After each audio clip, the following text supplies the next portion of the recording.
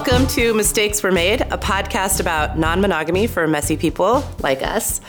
I'm Sarah, a queer therapist, writer, and journalist, and I'm very excited for today's topic, threesomes! The good, the bad, the misunderstood, and the elusive unicorn.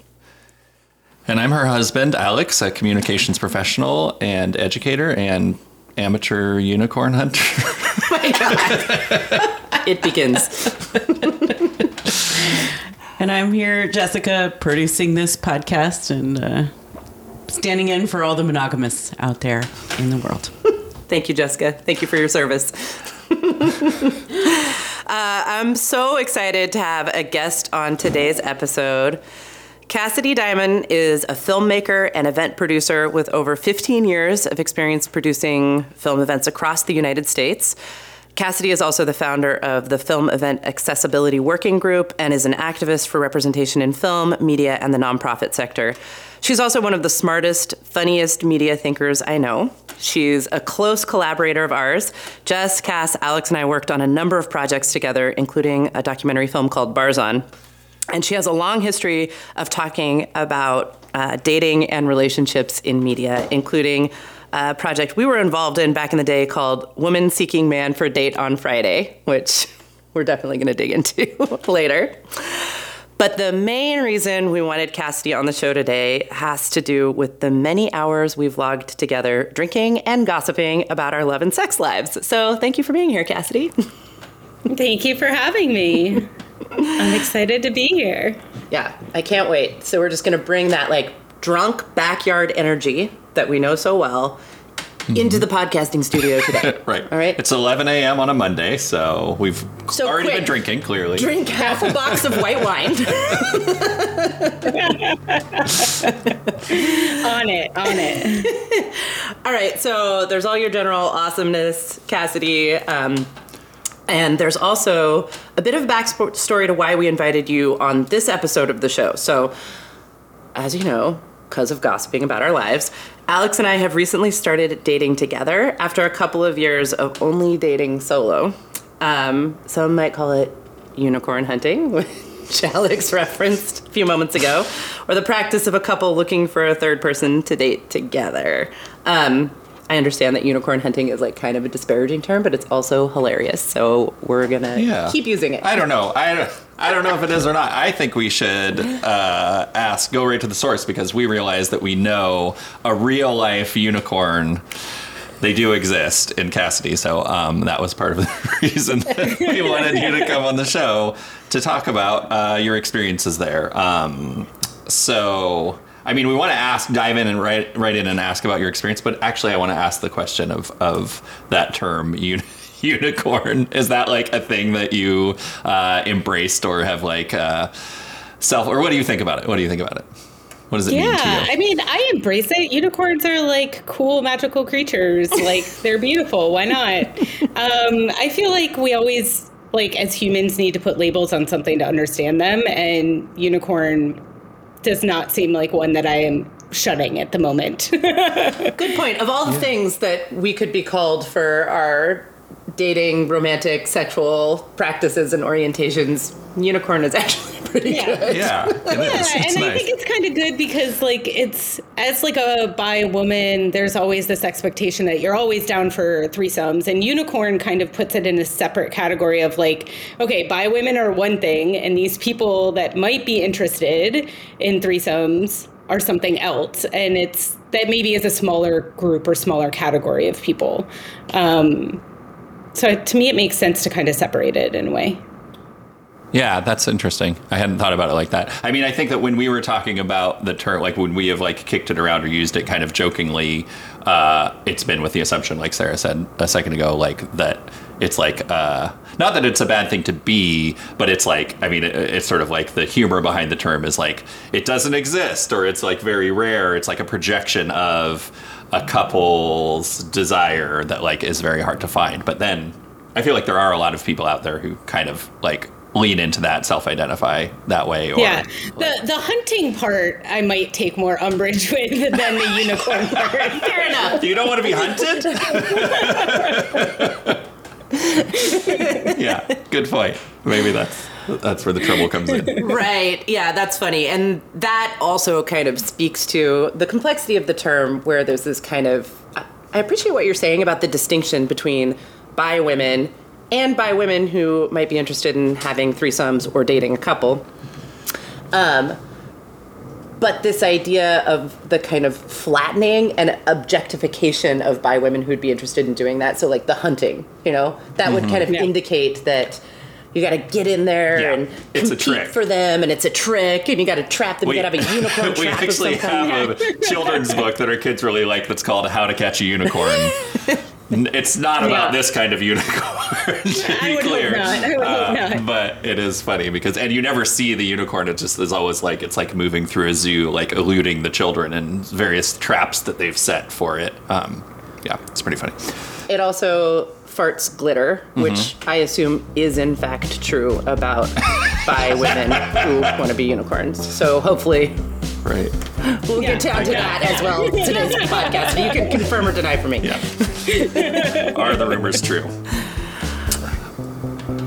All right. Yeah. So diving in, Cassidy, tell us about your experience as a unicorn and dating couples. Start wherever. Go wherever. Yeah. Well, I guess I'd start with the fact of just like where I was in my life. This was about 10 years ago. I had dipped my toe into exploring my bisexuality quite a few times over the years, but I was finding myself a bit shunned by the lesbian or gay women, demographic women that would say, oh, I don't date by women, or you're just going to leave me for a man. And so I'd had some negative experiences there. So I had been predominantly dating men. And then I was also in a job that took me away. Like I would leave town for a couple months at a time. So having a relationship was really difficult. And, but I was at a period where I was definitely like wanting to explore sex with women more.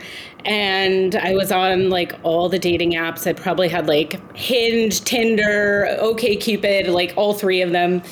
And I encountered a guy on Tinder who was looking for a third. And, I had growing up as a teenager in the 90s and a young adult in the 2000s, like I read Savage Love a lot. And it was really the first place that I ever encountered unicorns and threesomes and the acceptability of it. So it was in my head as like not something that was taboo necessarily, but something that could be explored. And so I wasn't immediately turned off to the idea of this. And I don't know what made me go on this date with this guy, this first date, but I was like, yeah, let's give it a try. And so the first date was with the husband of the married couple, and they'd been married for almost 10 years. And so yeah, that's kind of where I dove in, and my thinking around it was just like, listen, I'm here to have some fun. I'm not looking for a relationship that is like a romantic relationship. I think all sexual relationships are relationships, but I wasn't looking for anything long term. I wasn't looking to date them either as like a romantic couple. It was like a purely kind of sexual pursuit, though, of course, over time that gets, muddled, I'd say. Yeah. Mm-hmm. So that's kind of where it started.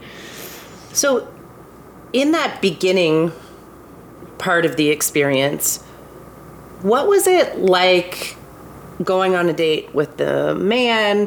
When did you meet the woman in the couple? Like, how did that transition happen? How did it feel, good, bad, or otherwise?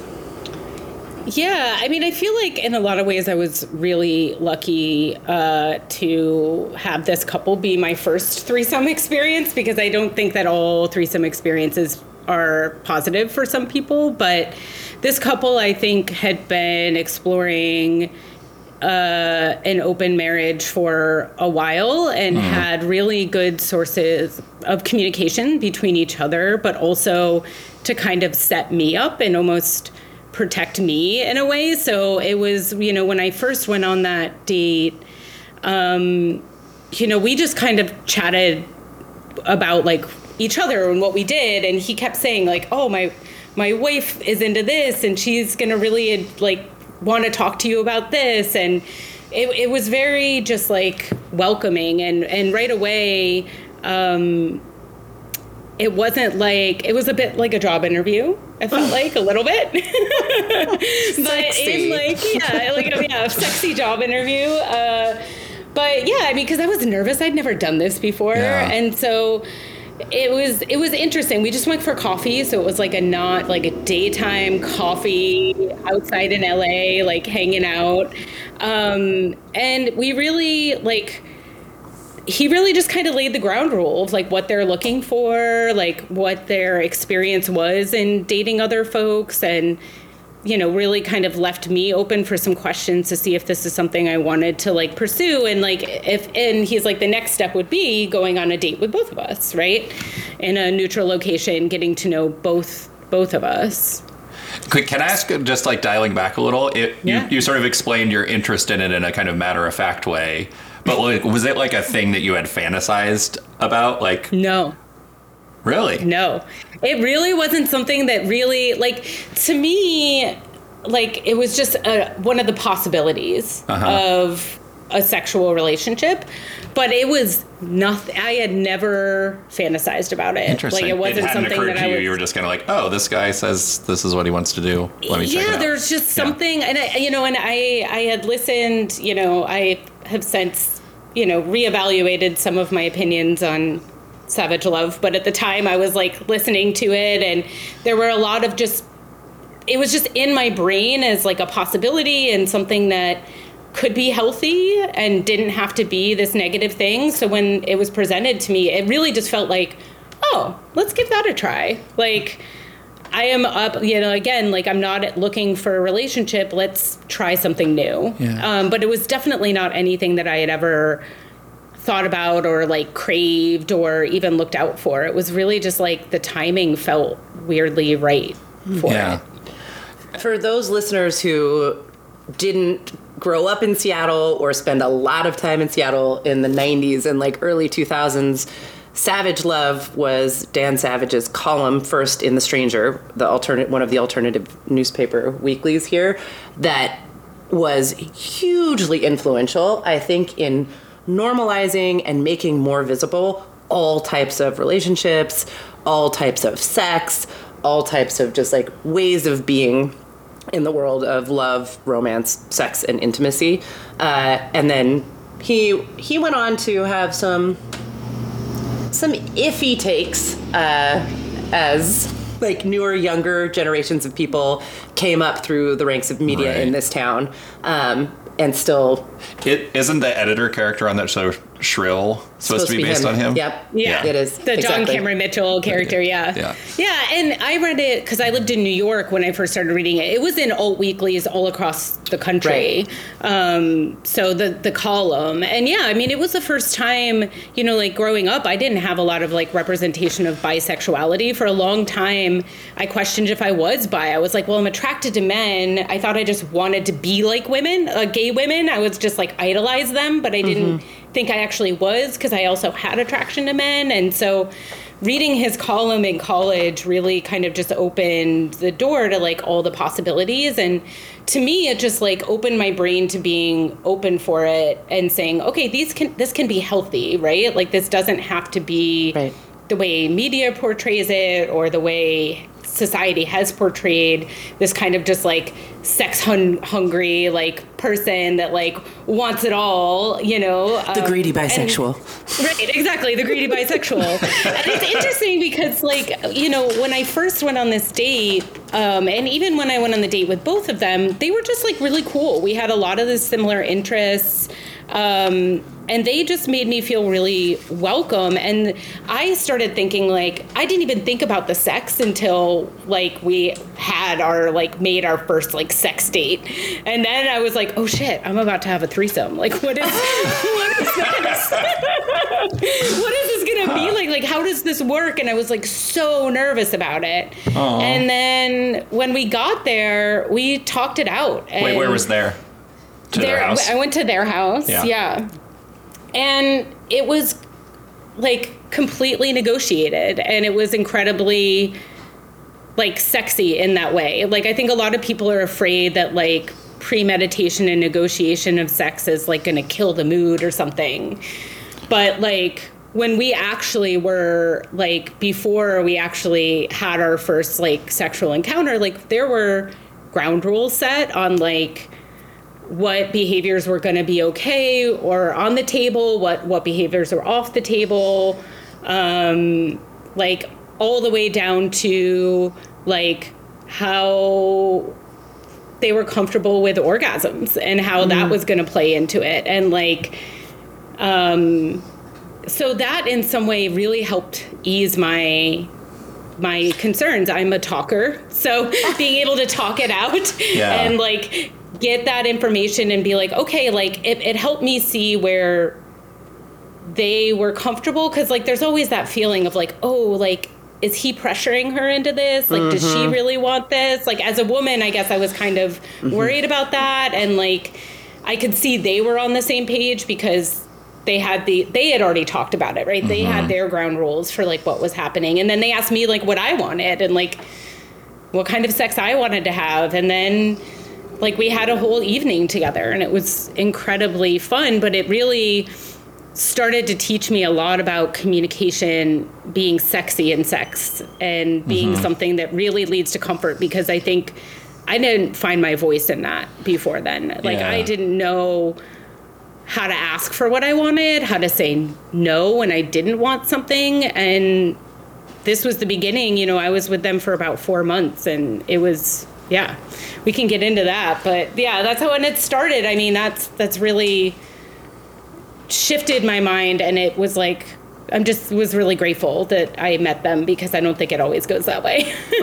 Yeah, that sounds really nice. I do feel like it's one of the ways that like media and culture kind of steer us wrong, is that like this idea that there will be like spontaneity in any kind of relationship, but certainly like in a like threesome, that you just like fall into it. It just happens. Nobody expected it, and then all of a sudden you're going at it, and like I think that makes for good storytelling, maybe, or it's like you know, exciting or interesting, but like, you know, it's not actually gonna work out that way, right? Like what makes good storytelling is different. And then it could be, you know, like we had planned dates where we knew this was happening, so then it's something to anticipate. Then you're like, ooh, okay, we're doing this thing and I know what it's gonna look like, and it's not gonna be scary and surprising. Like I know that I am cared for and I know what to expect, and then I get to like anticipate that for like a week before we see each other again, you know? Exactly. And not to be overly coy, so Alex and I, like I said, we're starting to try and date people together for the first time. I think we've done some things wrong and some things right in that process so far. It sounds like a really obvious right thing to do is to be communicative, transparent, inclusive, consent-based. That's one of the things that really worked for you. What are things that you think couples, maybe a common mistake that couples make in looking for or in dating a third? Yeah, I think one of the things that I feel like was a bit of a mistake was I wish I had met them both together, because meeting him first kind of it felt a bit more like she was a third in our pairing and I was a third in their pairing. And that like, and maybe this was just her personality, that she was a little bit more reserved and he was a little bit more outgoing. But because I had that initial connection with them, it was like most of my communication, like we were on a group chat, but it would mostly be him and I going back and forth. And so it felt like sometimes it almost felt like she could get left out, and that made me feel awkward. You know, because I think I didn't know necessarily, like, sometimes, and especially at the beginning, like, is this coming from him? Or are they both on the same page with this? So I think that's the big thing of just, like, you know, and he laid out the ground rules first, and then I met her, kind of. So hearing them do that together, I think would have made me feel even more comfortable, because then it's like, you know, I want to make sure everyone's game for this because this is, and I think it took me and her a little bit longer to develop that, but that could just be personalities too. Right. But I think you can't talk about threesomes where it's 2 women and a man, right? If we're just like sort of speaking in binaries,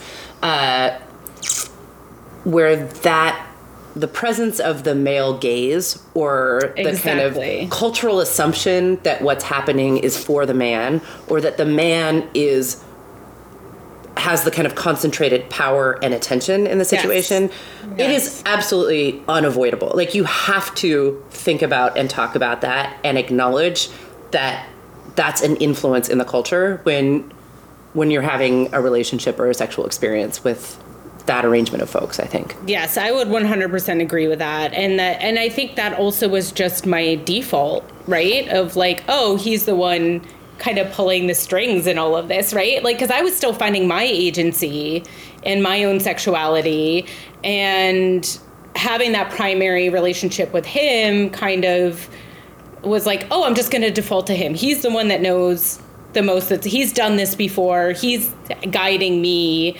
So it was like, in some ways, I did take a kind of was more subservient role in that, of just like, I'm learning and I'm like growing and trying to figure out how I'm gonna, and over time with them, I was able to find my voice and figure out what I was doing. But definitely in the beginning, it was kind of like, oh, he's just kind of, and not in a bad way, the puppet master, like in a he's leading us along. He's leading us along, like he's kind of like making the conditions for this to happen, but it never felt like manipulative or for his gaze, but it's there. Like you said, it's over all of it for sure. Mean, I feel like that's just an interesting point, that like regardless of what the person is actually doing, like the man in that situation is actually doing, there's this sort of like cultural gravity that he's going to have because of like expectations. And then it's like from that position. And patriarchy. What triarchy? Neutral culture. No, because of patriarchy. And so if you're in that position as the man in that situation, like you have to kind of decide whether you try to like embody that in some way, which it kind of sounds like maybe he was doing, or whether you try to like diffuse that in some way, but is that even possible? I mean, what this makes me really curious about is talking about it. Right? Yeah. Right. 3 people acknowledging and talking about it, and seeing like, where is there things about that might be fun to play with, or things about that wouldn't be fun to play with? Where are we all in regards to that, and making that part of the communication, and even part of the sexy communication. For sure. The more I think about non-monogamy and non-traditional relationships, the more I see that the great advantage of them is that because you're off script, you have to talk about more things, and you have to pull things that normally would just be the air you're breathing and the water you're swimming in. You have to look at them differently. And instead of ignoring that or seeing that as a barrier to the fun, actually seeing that as the material for it. Like, that's just something I'm constantly trying to reorient around. You said something recently about how, I'm going to attribute to you, I'm sure it came from somebody else, about how sex is like play for adults. And like, with these dynamics being there just, in any situation, like it's, they're in this situation, there are 2 women and 1 man, and, it's there. So like having the opportunity to like explore that in a fun way, through sex. Explore it in a fun way, reject it in a fun way, incorporate it in a fun way. There's, it was actually an ex-partner of mine who said that he had heard this concept that sex was like imaginative play for adults. And it has really stuck with me. And if I may just make like a kind of weird detour into talking about watching our kids play for a moment. Sorry, everybody. Yeah. I know. It's like, is there some like radio sound that could just be like a boundary that's like a gong? And they're like, we're now talking about, we talked about sex and now we're talking about children. Ugh. No, it's a valid segue to make. That's what I was thinking about too. Yeah. Our kids are really into playing like prisoner and jail card right now. And they've also grown up going to Black Lives Matter protests, and like are familiar with the idea of prisons being inherently like not great. and those power dynamics being something that we examine and think about. And so it's interesting watching them also enjoy acting some of those out and just like wondering about, I mean, they're 7 and 4, so I'm not going to attribute like too much complexity to, I mean, that they're going to have like a prison kink when they grow up. Is that where you're going? No, right, I guess that was where I was going with that. You play at the stuff that is like hard or confusing or like, you know, maybe that's kind of stressing you out, and like kids will be doing that. They're doing that in that situation. And that's how they're working then, like, it out. Adults might do that in the kind of situation that we're talking about too, right? Yeah. Interesting.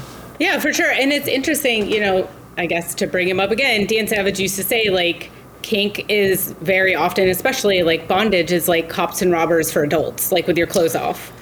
And that's what he I'm kind of would almost say. positive now that Dan Savage is the person who we would attribute this quote to. That sex is play for adults. Yeah. I bet you money. I would guess so. But I think it's also, it's, you know, in kind of thinking about talking about this, I was thinking about the like influence this relationship had on me. And I do think this, like having this space to be able to communicate and play, and like, I hadn't had a lot of sex with women. So like I got to kind of like experiment and have fun in a safe situation.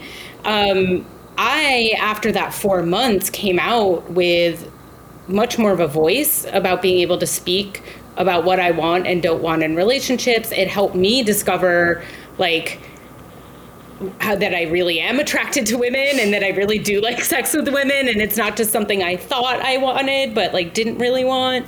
And I feel like I really was like going to school or something. Like I felt like I came out of that relationship with a more solid understanding of who I was as a sexual person and like what I wanted out of relationships. And like that communication part is like the biggest part that I took away, was like it was comfortable because we were always talking. And like it only ended because they moved out of a city. But like I often think like what would have happened if they didn't move, because like it was working, and like it ended up, you know, just being a really comfortable space for all of us, which was like an exciting place to play and learn new things about myself. Wow, I have so many follow-up questions. Go ahead. I do too. But one of them is, I hear you talking about, as someone who was getting into dating a couple, some of the things that really felt right, or you feel like you did right, and positive lessons that you gained out of that. I'm curious if you have any insight on a common mistake the unicorn, if you will, might make going into dating a couple. We've kind of looked at it from the other side, but yeah. That's a good question. I mean, I definitely feel like this was a safe space for me to figure out what I wanted and what I wanted to be, but I could see that if you came in with a kind of naivety and lack of grounding that I had, how that could also go really wrong. And kind of playing, and I guess like if you're not intentionally playing dom sub things, like I feel like the unicorn in some ways, like I felt like I wish I had known more about who I was in a sexual relationship, like what kind of sex I wanted to be having. And I was gracious enough to be in an environment where I was able to explore that, but I can see how that could not be a good thing. In maybe an unsafe relationship or a place where that trust is not built right away, where you could feel pressure to do things that you ultimately didn't want to do. Exactly, feel pressure to do things you don't want to do, because you are walking into a situation with people that have an established communication style, an established relationship, who know each other very well. And you know, I only went on 2 dates with them before we had sex together. And like that could have, like, you are in a vulnerable position in a way, because it is 2 against 1. Like you are walking into a space where you are the new factor. And I think that, you know, if obviously there's not a burden, but a responsibility placed on the couple to like own that space and own that dynamic. But also I feel like the unicorn should also be able to hold their own ground and know what they want. In order to enter that space with like on more equal footing rather than just stepping in a more subservient role, what I felt like I did, and it worked out for me. But I've definitely been in monogamous relationships walking in like that did not end well. That ended in me doing things I didn't want to do, me ending up in violent situations with people that I had just only been on 1 or 2 dates with, having sex I didn't want to have sex, like that happened with one person. I can imagine with 2 people in the room, that's just as likely to happen, whether it's a man and a woman or 2 women or whatever. Just having those dynamics, I think that I wish I had done a little bit more thinking about it. I kind of just ran into it and I lucked out, but I've run into it in other situations and it really got hurt. So I didn't learn that lesson the first time, and I kind of, it worked out for me this time, but I could see it really not working out and being a harmful experience if you're not in a safe environment. Yeah. And the complexity of consent here, that we know enthusiastic consent is also about feeling safe from emotional and social pressure. And of course, dynamics where 2 people are in a really established relationship and you're not yet, the potential for that social emotional pressure to be really strong is potentially magnified. I might be like getting ahead of myself a little bit, but like it does seem like with a 3-way dynamic where the 2 of the people have an established relationship, there's a bunch of like assumed consent between them that can maybe be like, it sounds like in this scenario was sort of represented by the man when you met him at first, but like kind of doesn't, it almost like maybe it's a good thing for that to be reestablished for the benefit of the new person, because otherwise you don't know. Like it's when you were talking about like the sort of danger part of it, where my head goes to is always like, what are the dynamics between them that might be like toxic or unstable, that might bring out stuff that would be, abusive or harmful to you. So it just seems like seeing them, not just say, this is what we want, presenting some sort of united front where like that's already said, and one person is saying, this is how we are, this is what we want, how are we going to bring you into that, but like more of a 3-way dialogue. Could be individual people. I completely agree with that, because I do think like I did not know or understand their dynamic for months, right? Until we had actually like gone beyond just having sex. And I think that or had been spending time together for more than a couple months, so that I didn't realize, I definitely saw them as a unit in a lot of ways and not as individual people and their relationship with each other sometimes, not while we're actively having sex, but when we're speaking and communicating, it was kind of like a we and me thing very often. I don't think in every situation, but I think, being able to separate 3 individual people out of the situation is definitely really important. To that end, can you talk a little bit about like the operational details of like, you said you dated them for like 4 months. How did it evolve? Did you ever go out with them like independently? What did it kind of look like? No, I mean, most of the time we would hang out weekly. I would go to their house. We would have drinks, watch some porn, have sex, like just like hang out at their house all night. And then, but I never spent the night. I always would go home at the end of the night. And it did evolve into like I cat sat for them when they went out of town a few times and things like that.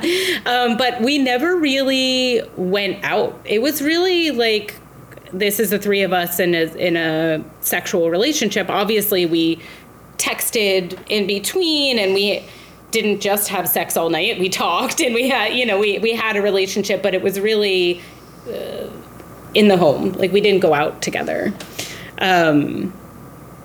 And like date really in that way.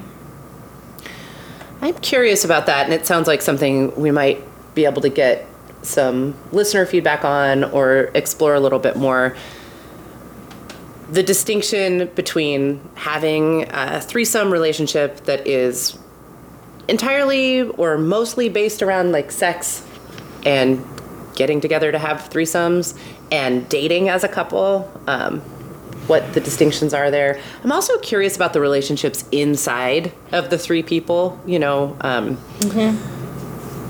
folks going out together, two of them communicating in parallel. I think there's a lot more to explore there, and there's probably folks out there that know it and have experience with that. And I definitely will say that, like, as things went along, I definitely kind of got the vibe, and we didn't talk about this, so this is something I would have wanted to do as well, that he wanted more of a relationship with the three of us, and she was like holding back and just like, I just want this to be a sexual relationship. My marriage is my primary, like very holding on to that. I felt that after time. Like I felt that distance from her over time of like kind of wanting to protect. It felt very protective, where he felt a lot more like, oh, this is great. Like we're loving this. Like, let's keep this going and like building on this. But we didn't ever talk about that dynamic. And I think we could all feel it. Interesting. I mean, I felt it. I assume they felt that dynamic, but we never talked about it. So that's something I would also have done is like over time, right? 4 months is a decent amount of time. We were hanging out practically every week. The relationship's gonna evolve. There are going to be feelings, whether we're going out into public or not, there's gonna be things that have to be negotiated, and we never really retouched back on that. It was always kind of like, let's talk about the sex, but like not talking about the kind of emotional evolution that happened at that same time.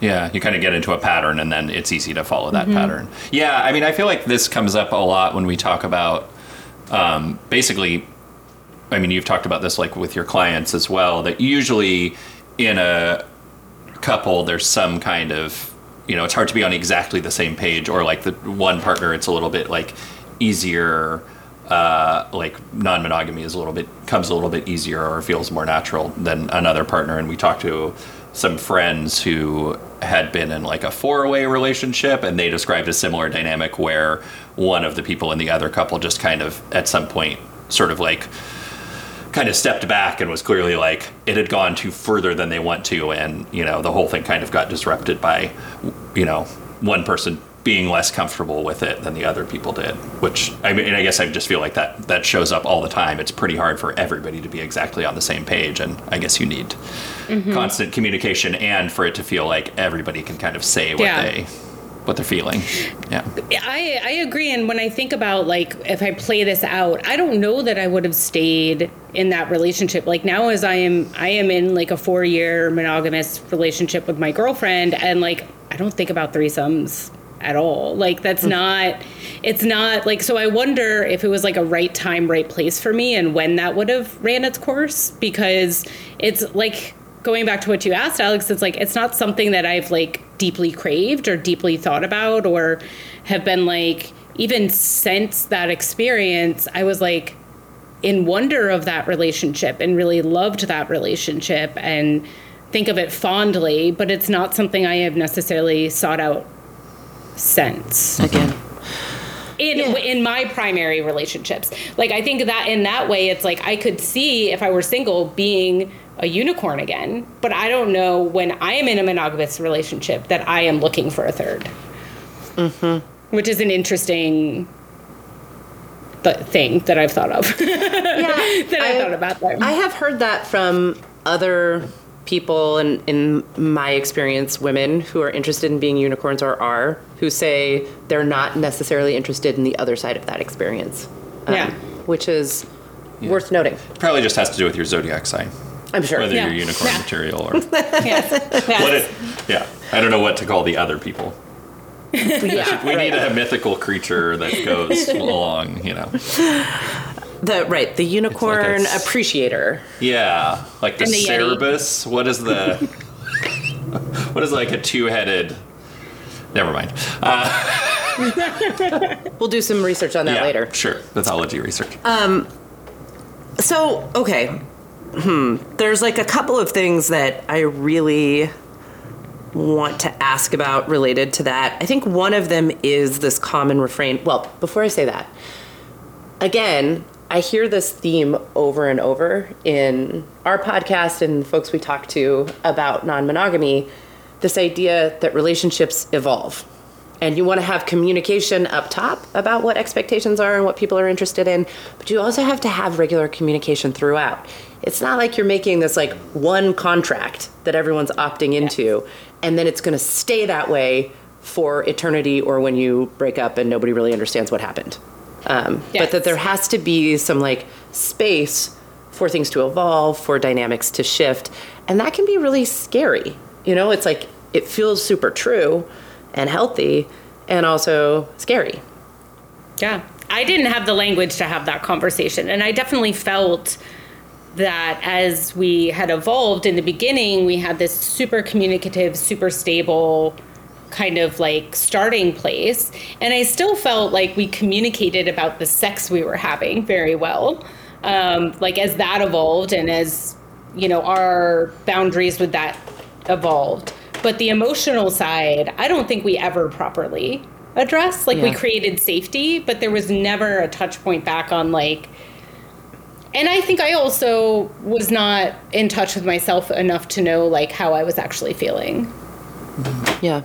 I was 30. I was like, you know, I was younger. I mean, younger. 30's not young to some people, but it is to me. It feels young in comparison to how old I am now. Listening to this podcast.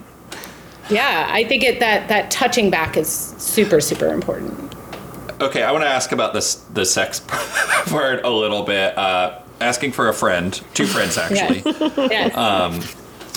About because you said you had a lot of communication around that, and you're talking about it very like kind of matter of factly, which I admire a lot. That it sounds like that came pretty naturally, but I don't think for everybody that feels like the easiest thing to do. So like, would you tell us a little bit more about like how that went? Like, would you talk about ahead of time like, here's like things that I would like to try, you know, like in specific details? Would you talk about it like during?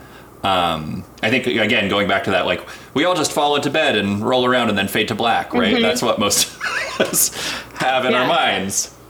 Yeah. Yeah, I will say, and like, I learned from Dan Savage at this point, when we first started, I asked them, what are your rules? Like, what are your rules between yourselves, like, for this sex? Like, what are your expectations around what this is going to happen? And like, so before we even had sex for the first time, we talked about what we wanted, where I was like, this is the kind of sex I like to have. This is the kind of sex I might be interested in having with both people. And then they kind of gave me their rules. Like they had a rule where like he was not allowed to come inside me. Mm-hmm. Like got that specific. Mm-hmm. Like, and that was something that they had negotiated with themselves that felt like a boundary that was too far to cross. And so we talked about that in the beginning. And then every time we'd get together, it would be like, well, what do we want to do tonight? Like, what do we, you know, like what's interesting and on the table for that?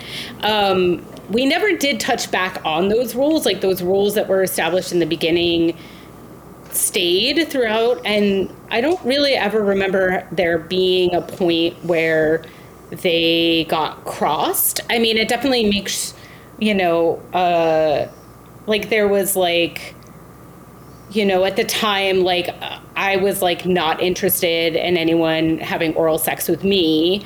And so like that was something that was like always respected, like that, you know, like, but we never really, we just held those rules, but we never went back and renegotiated them or like touched back on them. But even though we were having different sex, right? So like, because every time we would kind of talk about what we wanted to do, but the rules kind of stayed the same throughout. And I think we probably could have revisited them, but maybe they were just happy with them and that was fine. I felt fine with my rules and they were respected. Like I didn't feel like I needed to renegotiate my rules. Yeah. Yeah, and again, this idea of having open communication where you get to keep letting things evolve. But it's also, I keep coming back to this idea of that being scary. And hard, yeah. And hard. Oh, yeah. It's easy to say, but it's not necessarily easy to do. And like inside of that, I think is a fear of like, you know, there's vulnerability and like a fear of rejection in expressing your desires to one other person, much less to other people, right? Yeah, or I mean, the fear of not being enough, also, of being left out. I think you can't talk about threesomes of any kind and not talk about the common refrain that someone will be left out. Well, because all three of you cannot be totally engaged with each other at all times. Like, there is always a time where there is someone, like, observing or that might not feel like part of the primary activity. For sure. And that's something that I feel like you also just have to find ways to, like, maybe get pleasure out of that or take a break and, like, go drink some water and like come back, or you know, maybe just like find those ways. But that's definitely something that happens or can happen. And yeah, I hear that a lot, or a fair amount, from clients also, that's a challenge. There's this tension between the desire to be in threesome dynamics, romantic and sexual, and then this kind of underlying fear all the time of being left out, or of feeling extraneous, or of being the third wheel. That's really like, both of those things are always present. Yeah.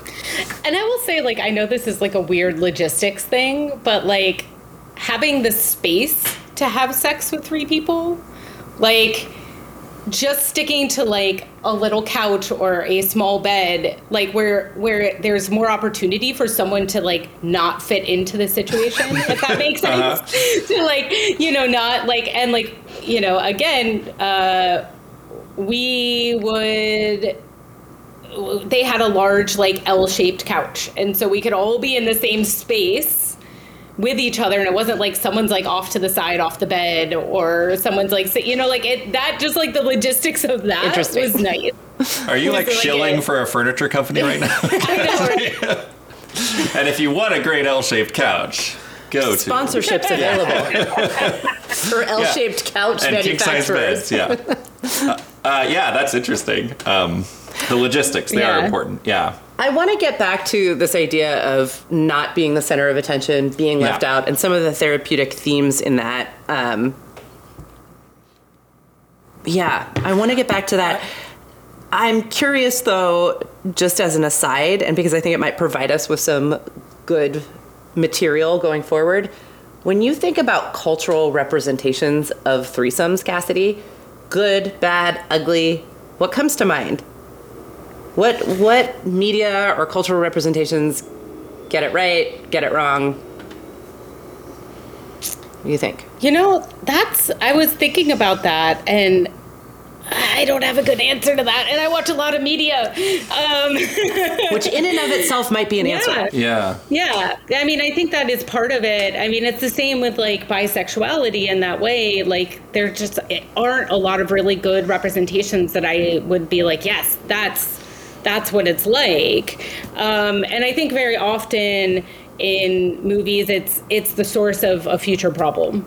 Right. Of course. Yeah.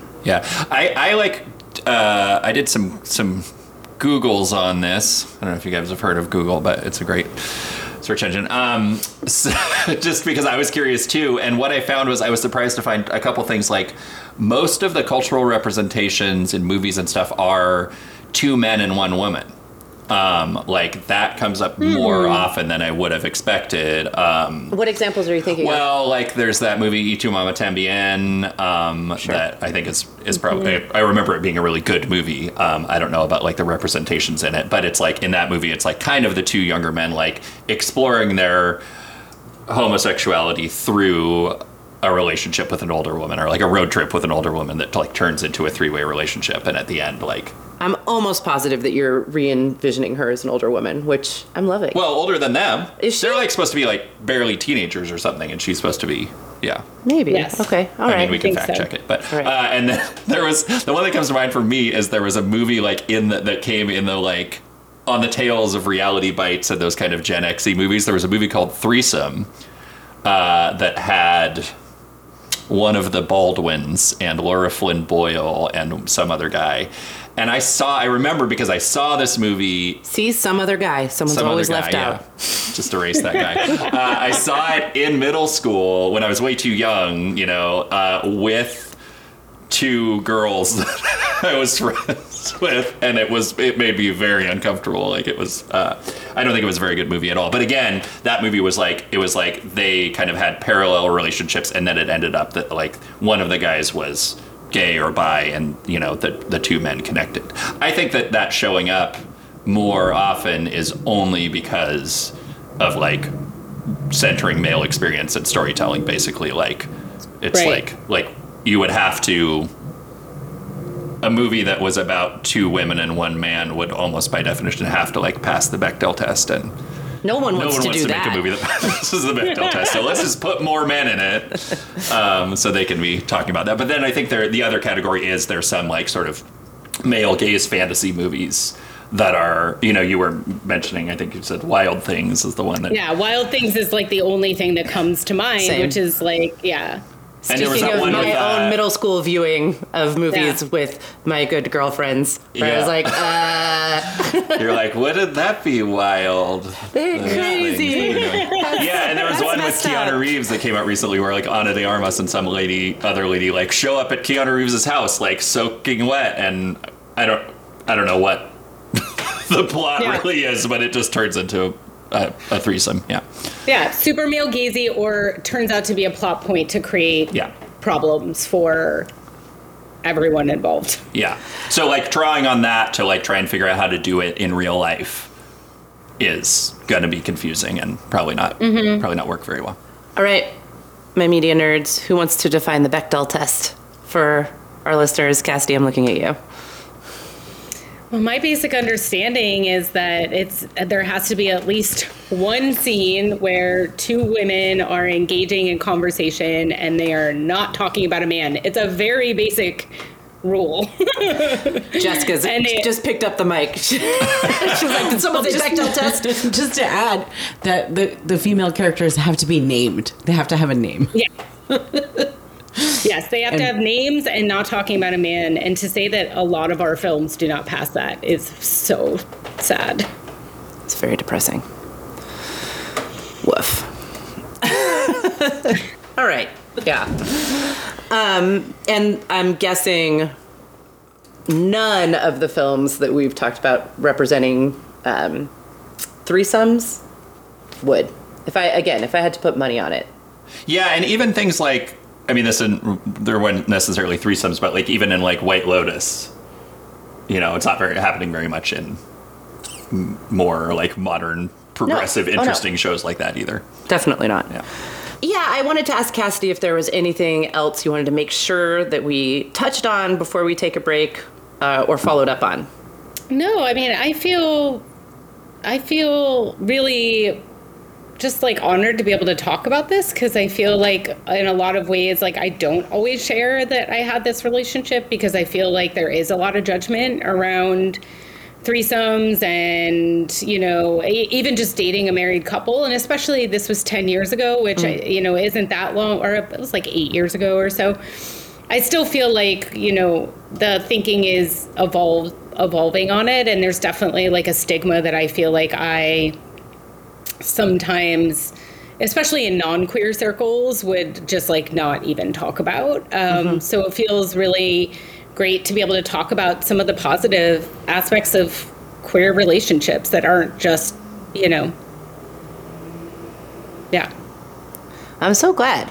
Okay, Cassidy, it has been so fun talking to you about this. Thank you for bringing that box of white wine backyard gossip energy along with like the higher level media nerd, gender and queerness analysis that you always do.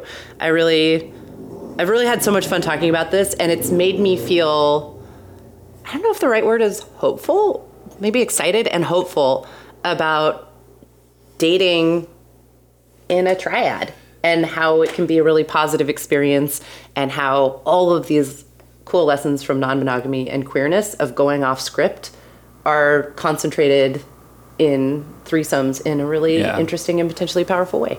Yeah, I'm really glad you were able to share like a positive example. I mean, I'm glad that you had a positive experience as well, but yeah, like you were saying, there's so many like harder, bad experiences that are kind of projected on this that it's really nice. And it's really nice. Like, I think I was aware of you having this relationship like at the time, but we never really got to talk about it. And so I probably assumed some of those things too, that it's just great to know that it went well, and it's good for you to be able to share with other people like those possibilities. So thank you for that. Yeah, it's possible. It's possible, and it can be good. And I'm excited to follow y'all on your journey. And I think that it can open up a lot of things for everyone, for the unicorn, but also in my experience, but also for you two. So thank you so much for having me join you. It's so good to see y'all. It's so good to see you too, Cass. Bye. Talk to you soon. Thank you. Well, so coming back from the break, Cassidy is amazing. Loved listening to her experiences, and she has always impressed me so much with how just like open and vulnerable she is. She's like able to talk about this stuff in a way that is just like, it blows my mind. I have known this about her for a long time, and today it blew my mind even more. I'm just like, she's always projected a confidence around those things that, based on what she was saying today, she didn't always fully feel. And it's always been a talent of hers to just be open in this very kind of confident and an authentic way. She has great parents. Yeah, I do think her parents get some credit. Good job, guys. Really good job. If you're listening, and you probably are because you're so great. Yeah, you So probably are supportive. listening. Yeah. In contrast, I'm curious to hear. Cassidy shared with us some mistakes that she thought she had made, or potential pitfalls out there, and I'm curious to hear from you all about some mistakes that maybe you've made. yeah, I mean, to talk about the mistakes, we have to talk about probably what our experience with this is, which is limited relative to Cassidy's, but to paint with broad brush strokes, I think we talked about on the podcast, like going out on a date with a woman together several months ago. Yep. And then that didn't really go anywhere. That didn't really go anywhere, and I think you and I were both like, okay, we don't really know what we want, what we're doing. We want to build like some confidence and some skills. And so our next step was we went to a sex worker and explored the sexual dynamics of a threesome in that space, in that container, which I think helped us sort of like get more of a sense of what might be hard for us, what might be easy, what is fun. I found it really helpful. Yeah, I think that was a really good experience, and like, yeah, I know we're supposed to be talking about mistakes, but I think we actually nailed it in that case. And it was like, I will not.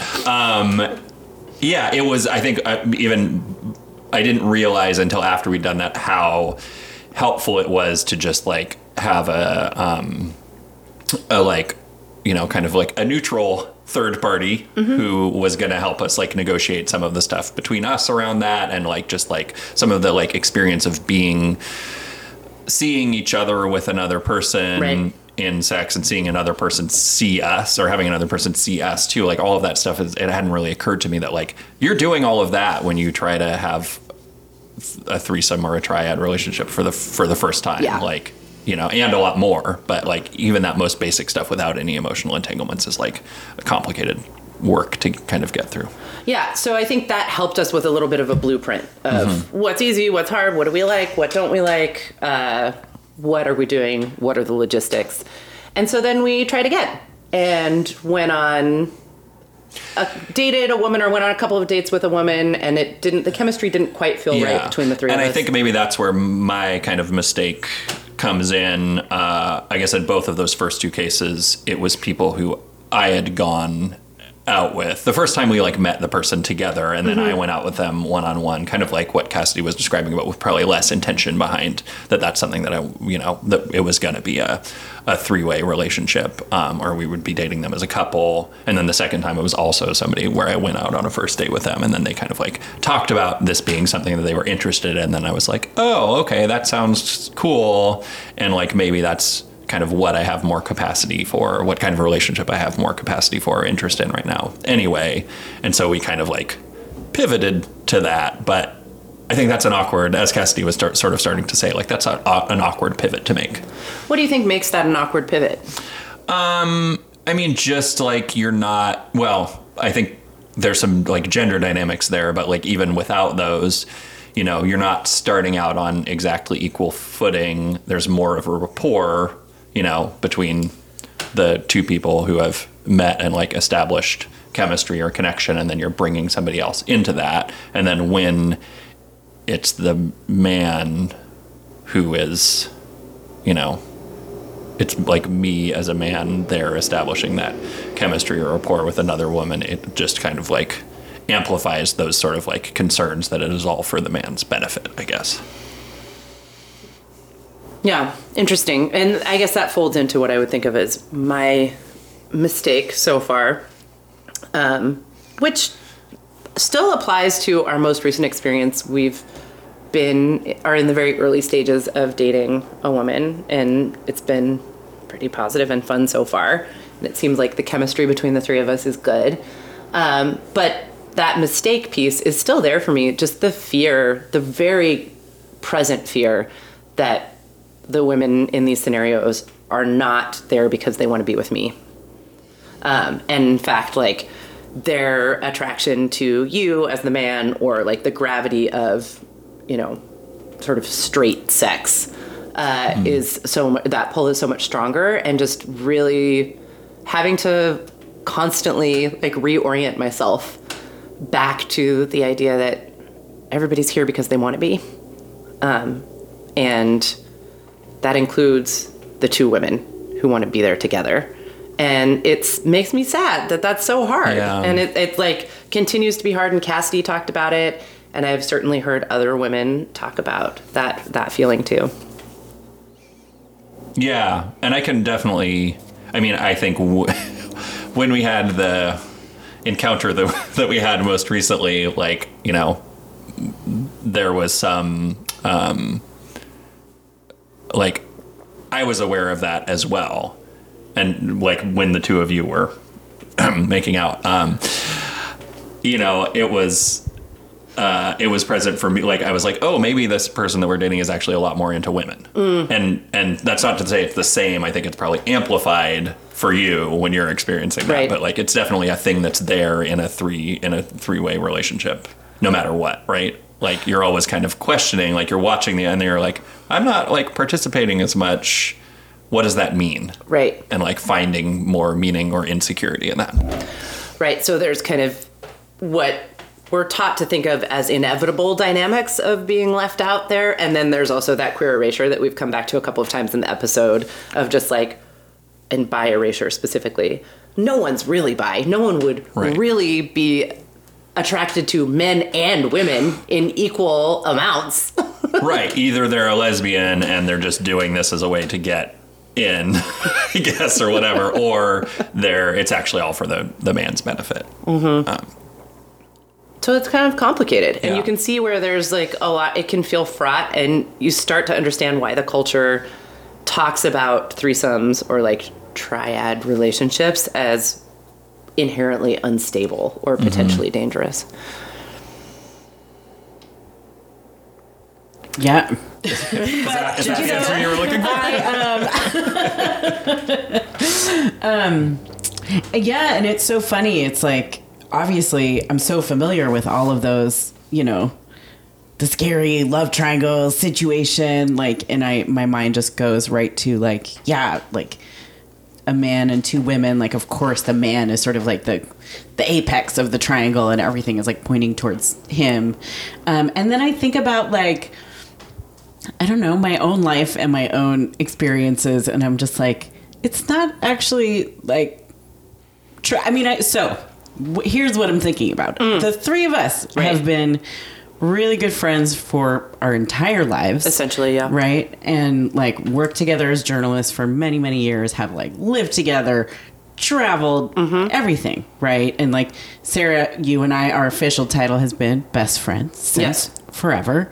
You know, you guys are married, husband and wife, right? So like in this particular triangle, maybe we could argue that Sarah's the apex of this triangle, right? Yeah. Not that you and I don't have a really strong friendship too, Alex, but it's like, anyways. We never really talk to each other if we're not talking about Sarah, it's though. It's awkward. kind of like a weird Bechdel test.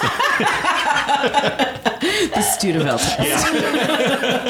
Well, over the years, people have wondered about this relationship, and it has caused like a fair amount of gossip. And the assumption has, you know, been all over the place with like Jessica and Sarah, secret lesbian lovers, Alex I'm and just a Jessica, beard. secretly in love, right? Yeah. This idea that, again, any Hens be a clucking. three people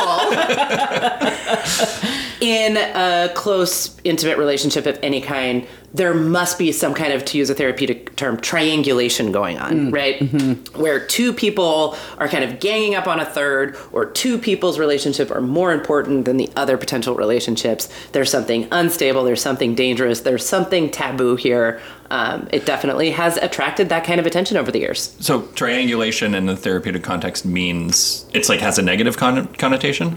Yeah, I mean, I think, I'm not an expert, but I'll just pretend you are. You're the expert. I'm not an expert, but No I'll experts are pretend to be. listening. Come on. You got a podcast. But my kind of understanding of triangulation in the therapeutic sense of it is often between like in a couple, if you're seeing a couple as a relationship, and the therapist, like that one member of the couple might try and like gain the favor of the therapist against the other member of the couple.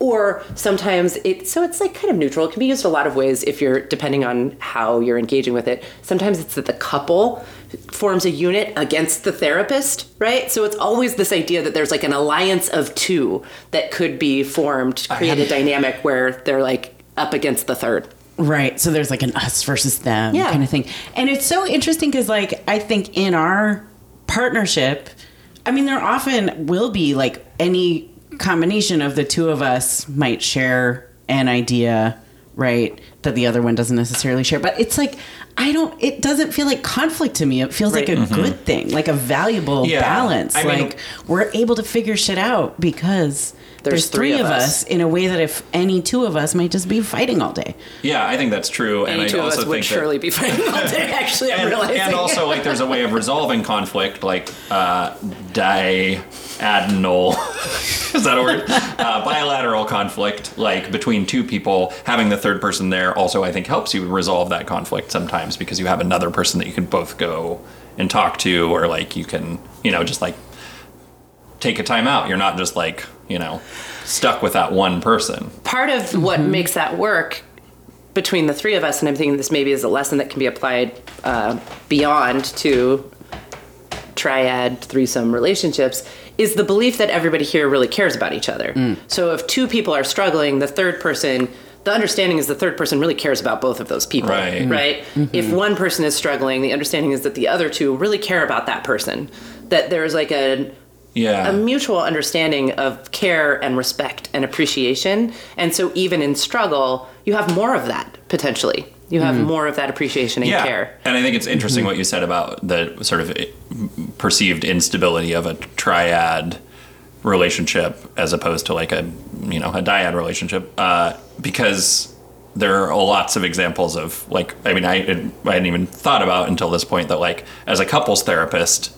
like you're always in triads with the couples, right? And like the idea is like bring in a third person to make it easier, and like triangulating, and like navigation or whatever. It's like you know where you're going because you have another point of reference that allows you to like find it, and like the three-legged stool is more stable than a two-legged stool. Wouldn't a two-legged stool just kind of a mess?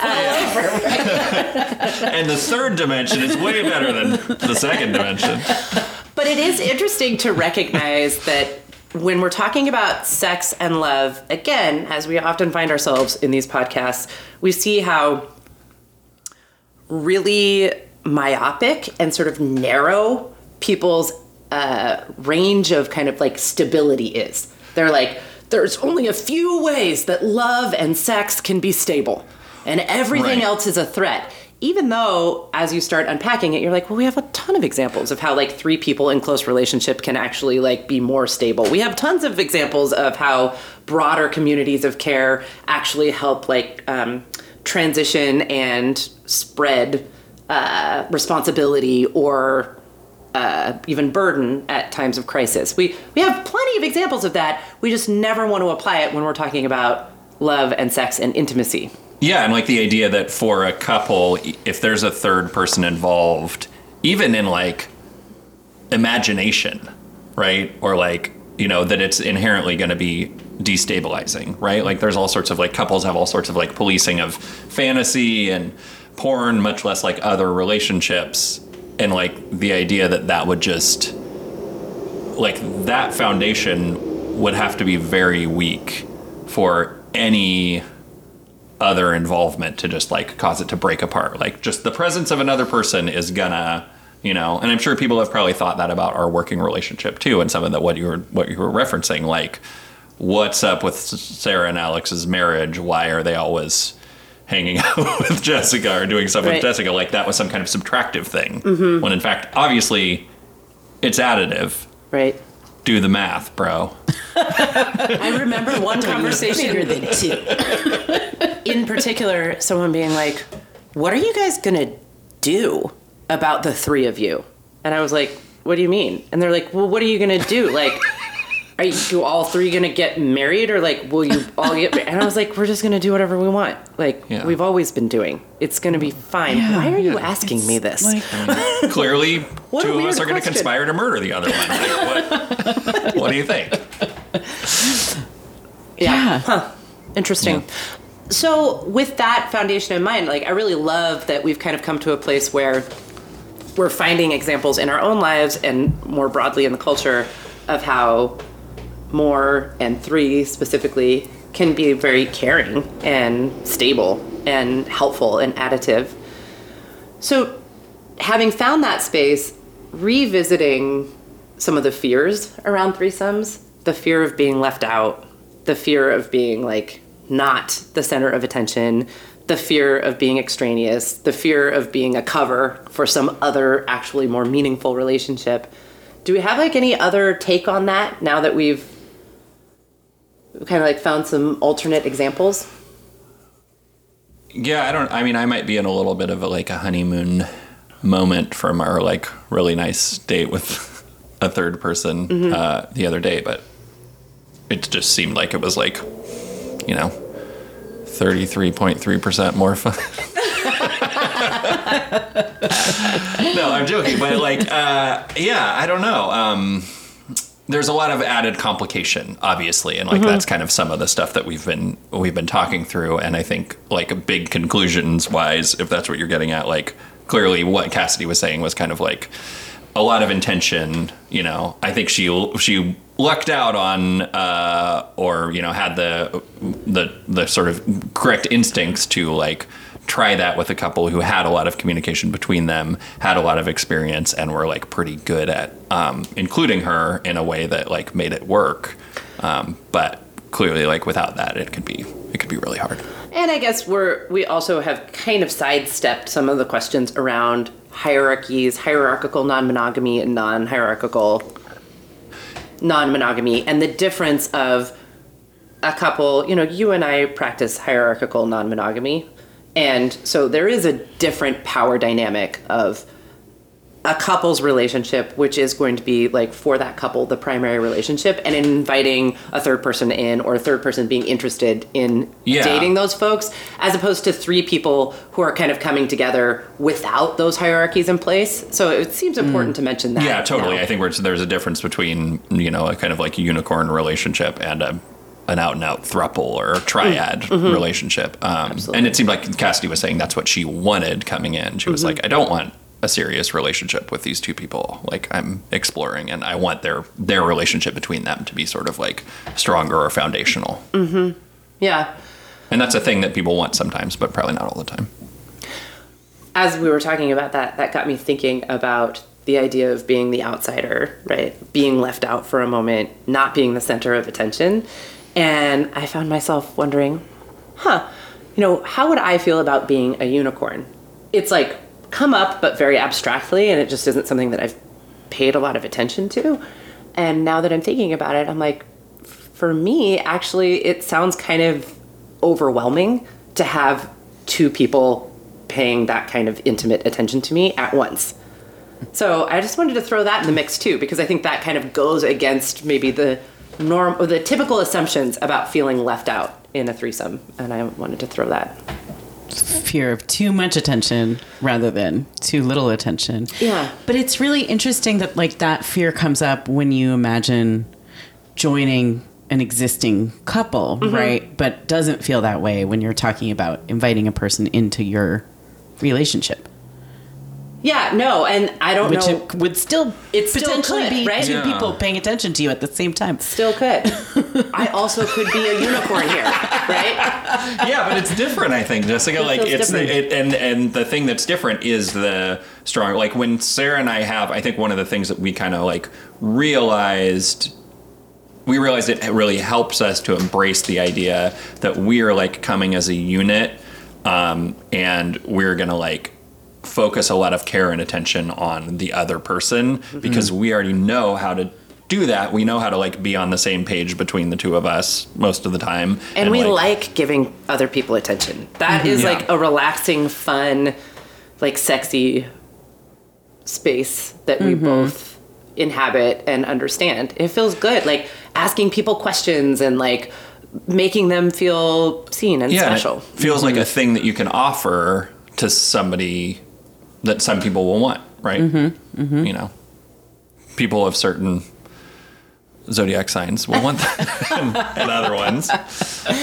Although this woman and I are both Aquarius. Oh yeah, okay. So Aquarius on Aquarius love, shout out. I've got a lot of it in my life. Yes. And you two are both Aquarius too. Yep, That's right. Along with 90% of our best friends. So that it gets me thinking about that idea of communication and of care and of transparency and being able to kind of care for yourself in a threesome situation like Cassidy was describing, like knowing what you want, what you're up for, what you're not up for, and feeling grounded in that. And also being able to offer care to the other folks. Yeah, and I feel like I really appreciated that she expressed the boundaries, like stated specifically the boundaries that they had that she had and that the couple had in that relationship, because it like anytime somebody talks about boundaries like that, I get like this shamey feeling that like is I think is problematic, right? We were talking about this a little bit, just that like it's so hard to like have the courage to express your boundaries. Yes. And like hear other people's, because like depending on I guess how you were raised, and maybe that goes back to Cassidy's parents being cool, that I think you were writing on the Instagram account about how like you were sort of raised in a context where like pushing your boundaries or like breaking them was seen as like an expression of love and loyalty and of avoiding conflict, and that avoiding conflict was also an expression of love and loyalty. And so, that gets into some like pretty deep wound stuff quickly, I think, for people, is that fear of being rejected, or of having to run the risk of someone else feeling rejected because you're expressing boundaries. And you know what I'm kind of having a light bulb moment about, and I'll check in on this later, is maybe one of the potential advantages of a threesome is that, in that sense of like relieving pressure, that because that can be so scary, the boundaries stuff, the intensity of communicating boundaries and hearing boundaries from others when it's just you two and you're doing the negotiation, maybe for the first time, maybe not, could be somewhat relieved and made more fun and exploratory by there being 3 people. Mm-hmm. And so it feels a lot less like a me rejection or a you rejection, and it feels more like a kind of collaboration. Right. We're like co-creating this thing, and we're going to all 3 be bringing different things. And that like there's 2 people to kind of like absorb awkwardness or absorb fear, or like there's just, we can move some of that energy around and have maybe more space for it.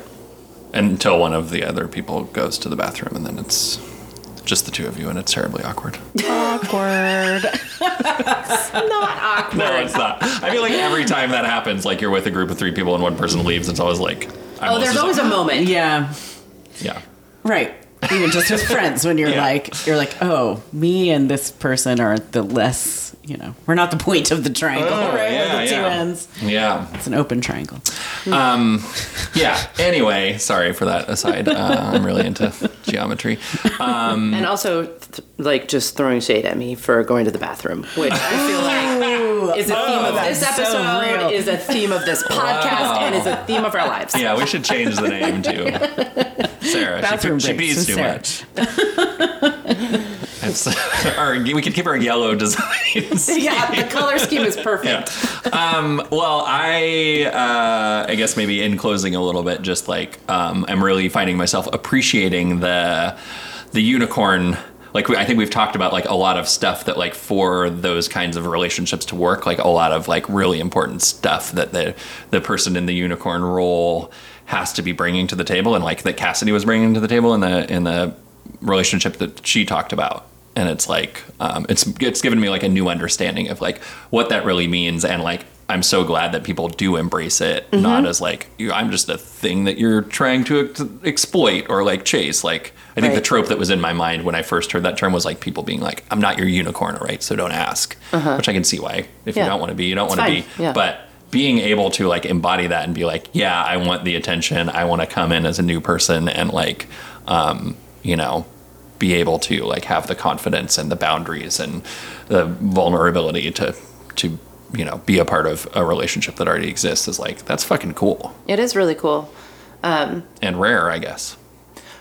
Yeah, or maybe not as rare as we might assume if we start thinking about it and talking about it in ways that feel more positive and less denigrated and more like creative and fun and less like just weird, flat 90s cliches.